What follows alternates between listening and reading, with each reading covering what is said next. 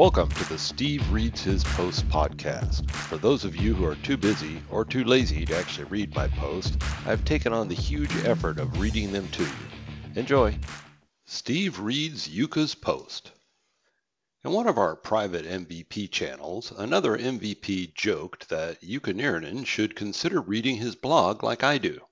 So I joked that I would do it for him, and then Jukka joked that he fully approved this innovative art performance. And so, all jokes aside, a special edition of Steve Reads His Post, where I instead read one of Jukka's posts. But before I do that, I've known Jukka for several years now, and I consider him the top blogger when it comes to all things Power Platform. I also write about the Power Platform, but I have a much different style than Jukka.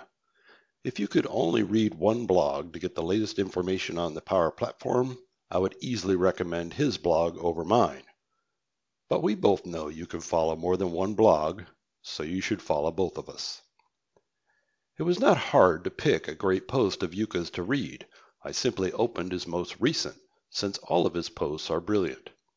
I'm reading his own words, unedited, so where you hear I, it is actually Jukka.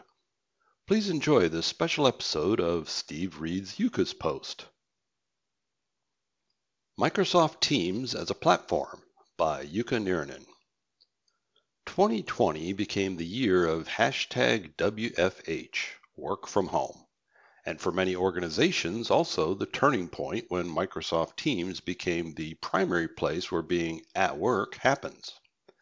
This is accelerating the evolution of Teams from being merely a communication tool that connects human beings into a foundational service layer for many types of business applications. How the concept of Teams as a platform contrasts with Microsoft's Power Platform suite of technology is something I've been thinking a lot about lately. In this post, I'll reflect on the relatively short history of where Teams came from. I'll then examine how the recent feature announcements are bringing apps front and center in Teams. Finally, a few words on the possible future for Teams as part of Microsoft's broader strategy. The road that led to Teams. Looking back, more or less 10 years, the real-time communication and instant messaging tools from Microsoft seem to be going through an endless renaming cycle, from OCS to Lync to Skype for Business. The core feature set presented to the end user didn't seem to evolve nearly as much as product branding did. On a broader level, the communication activities of information workers within an organization still typically took place within Outlook's inbox and different servers like SharePoint and Dynamics CRM, all packed with their own features for posting short messages to other users. 4 years ago, when the first images of what was then called Skype Teams started to leak out, we were already waiting for Microsoft to create something a bit more ambitious than just another online meeting tool.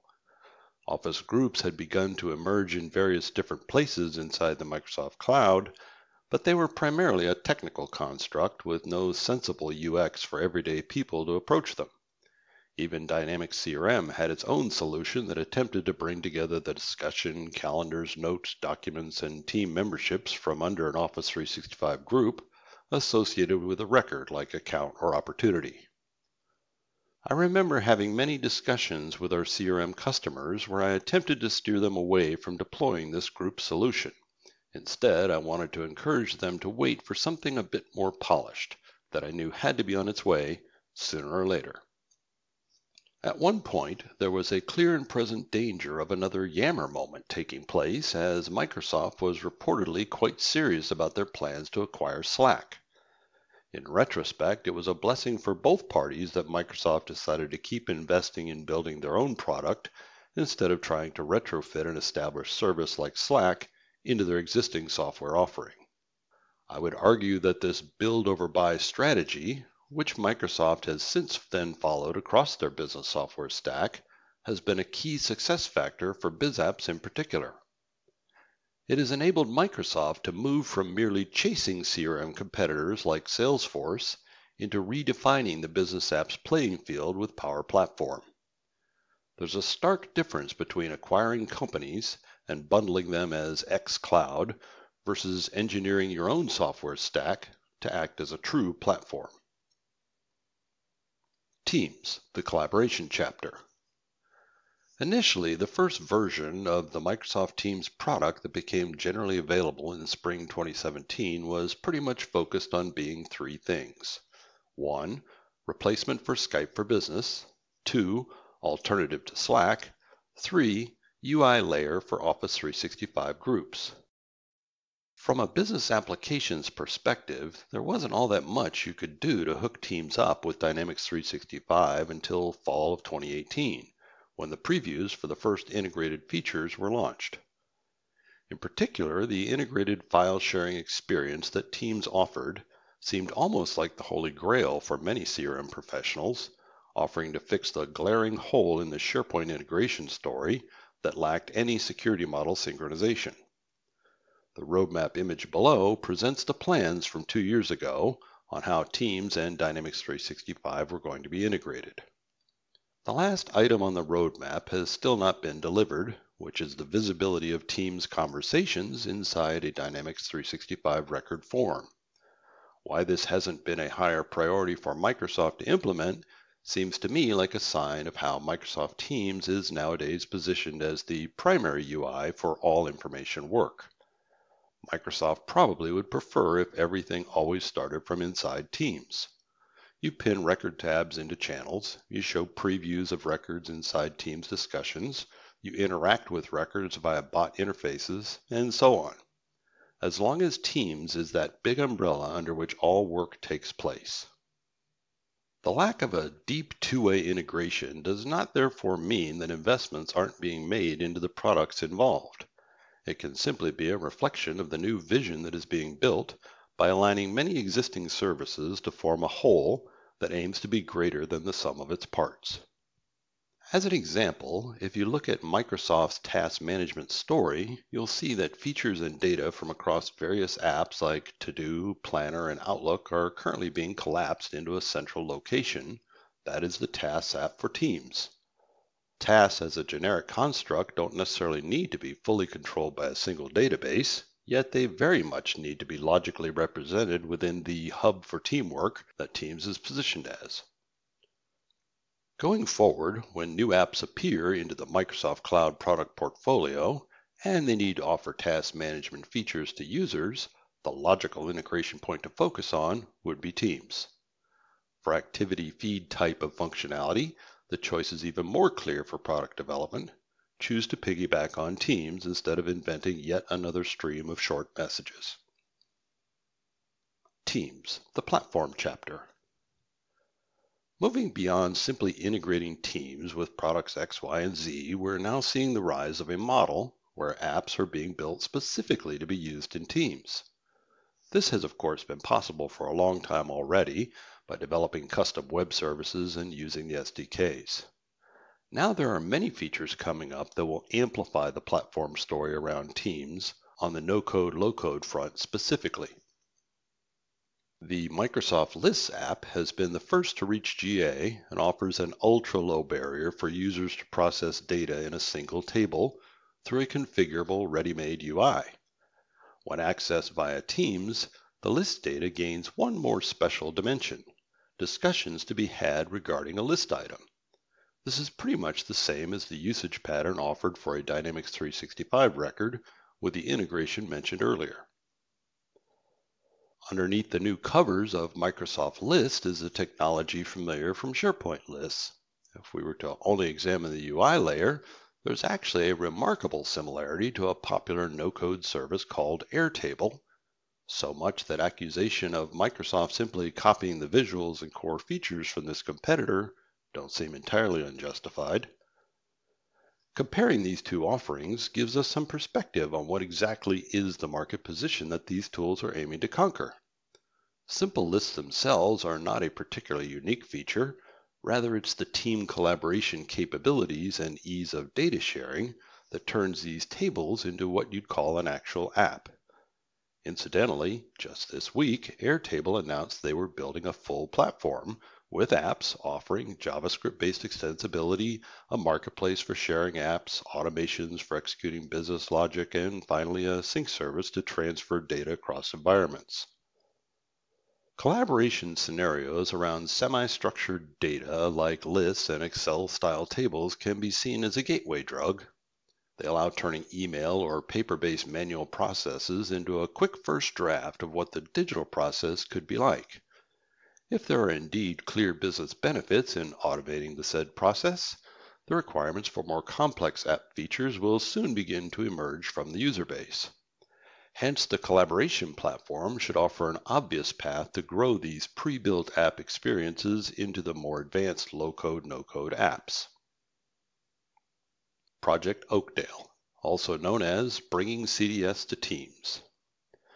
If Microsoft Lists is the equivalent of an Excel table within the Teams context, then Project Oakdale could be thought of as bringing SQL Server inside Teams. Now, obviously, Microsoft has zero intent on actually replacing Excel nor SQL with features built into Teams. They only need to introduce those parts that make sense from a team collaboration perspective. Microsoft Lists is a far cry from what a real Excel workbook can do, yet it can offer much more value in collaboration scenarios than those lone Excel files ever could. Similarly, the version of CDS that will soon be available for building Power Apps within Teams is nowhere near as powerful as the services powering enterprise CRM systems like Dynamics 365 or the raw power offered by SQL. Still, the fact that it can be found from within every team and used by a much larger audience than what Power Apps citizen developer tools could hope to capture, those are the factors that can truly make CDS a mainstream service that most information workers in the Microsoft 365 cloud interact with. The experience of defining the CDS data model in Project Oakdale will be very different from the path that Power Apps makers have gone through, let alone XRM veterans. In fact, you could easily mistake the table design and row entry UX to be that of Microsoft Lists rather than CDS. This highlights a key aspect that not all Power Platform experts may yet have grasped. For Microsoft, this CDS Lite is not so much about deciding what premium features of the full Power Platform to give away for free to Team subscribers. Rather, it's about how to best simplify the enterprise CRM features of CDS into a new product that Teams users could adopt on their own. This doesn't mean that Microsoft Teams should be viewed only as a mechanism for Microsoft to scale Power Platform to the masses by dumbing it down. If the app platform story of Teams plays out like it ought to, there should also be clear benefits from it for enterprise business application development. Capabilities like messaging, notifications, task management, documents, or group memberships are not something the Power Platform tools are very good at. For historical reasons, there's been the need to build standalone features in XRM for these type of common requirements found in business application scenarios. For the future generations of apps being created, it's easy to see the benefits of having these non-core capabilities offloaded onto a platform more suitable for managing them, meaning Teams. It doesn't really even matter if the feature set offered by Teams couldn't cover all the deep business logic integration of native Dynamics 365 functionality. Ultimately, it's not about supporting the system of record legacy, but rather encouraging the new low-code scenarios that will generate 100 times more apps onto the platform. Teams is the new Windows? The concept of an operating system is something many of us may relate back to the origins of the personal computer era, even if OSs, of course, have existed far longer than the IBM PC. Windows was the first runaway success in the OS space when it comes to both awareness and commercial results, shaping the fate of Microsoft for roughly 3 decades. Then along came the era of mobile computing, and Android and iOS took over in the number of devices running them. Microsoft could no longer hope to regain that position, so they decided to take over a different layer in the computing space, the business app cloud. Azure has been called the world's computer, and this does offer some perspective on how the computing concept has evolved since the PC days. Still, Azure is not something most people will ever interact with directly. To remain relevant in the decades to come, Microsoft needs to have a presence in the minds of the end users too. Now that Windows has become merely an optional part of the modern computing stack, it would be pretty darn critical to gain a strong enough foothold on a level that's above the traditional OS, but still below the individual apps. A platform that spans across all the devices people in the business world are using. Teams is now the closest thing that Microsoft has at its disposal to transform into an OS-style fabric that connects a significant share of information workers globally. Nothing like the glory days of Windows, of course, but we should expect to see very conscious steps from Microsoft to further the goal of Teams becoming more OS-like. The place where the user interacts with a multitude of apps and shares their work context with those apps, a service bus for the various apps to exchange data with one another, and finally a unified communications channel for notifications and messaging. It's still a long way to go for this type of shift to happen, where the collaboration tools become the true center of gravity for the multitude of other apps and services that people use today in their work-from-home offices. Personally, I can't live with the limitations on multitasking that the Microsoft Teams content embeds enforce upon the user, and much prefer a collection of separate browser tabs to freely switch between. Nevertheless, it's not an entirely crazy thought that the resulting cognitive load for the user isn't everyone's ideal way of working, which means organizations need to be looking for ways to optimize the employee experience via common information work hubs like Teams. Dion Hinchcliffe has written an excellent analysis on Microsoft's platform strategy with Teams, where he talks about seeing Teams as the operating system for work. While it may indeed be difficult to get the current owners of the collaboration tools in customer organizations to accept the business app side of Teams onto their plate, especially now with the work from home boom and its unexpected requirements, the perspectives may change when the time is right from both the technical capabilities side as well as the organizational targets. In the same way as the Microsoft CRM Foundation evolved into a key element of the broader low-code application platform known today as Power Platform, the barriers between collaboration tools and business apps should not be perceived to be carved in stone.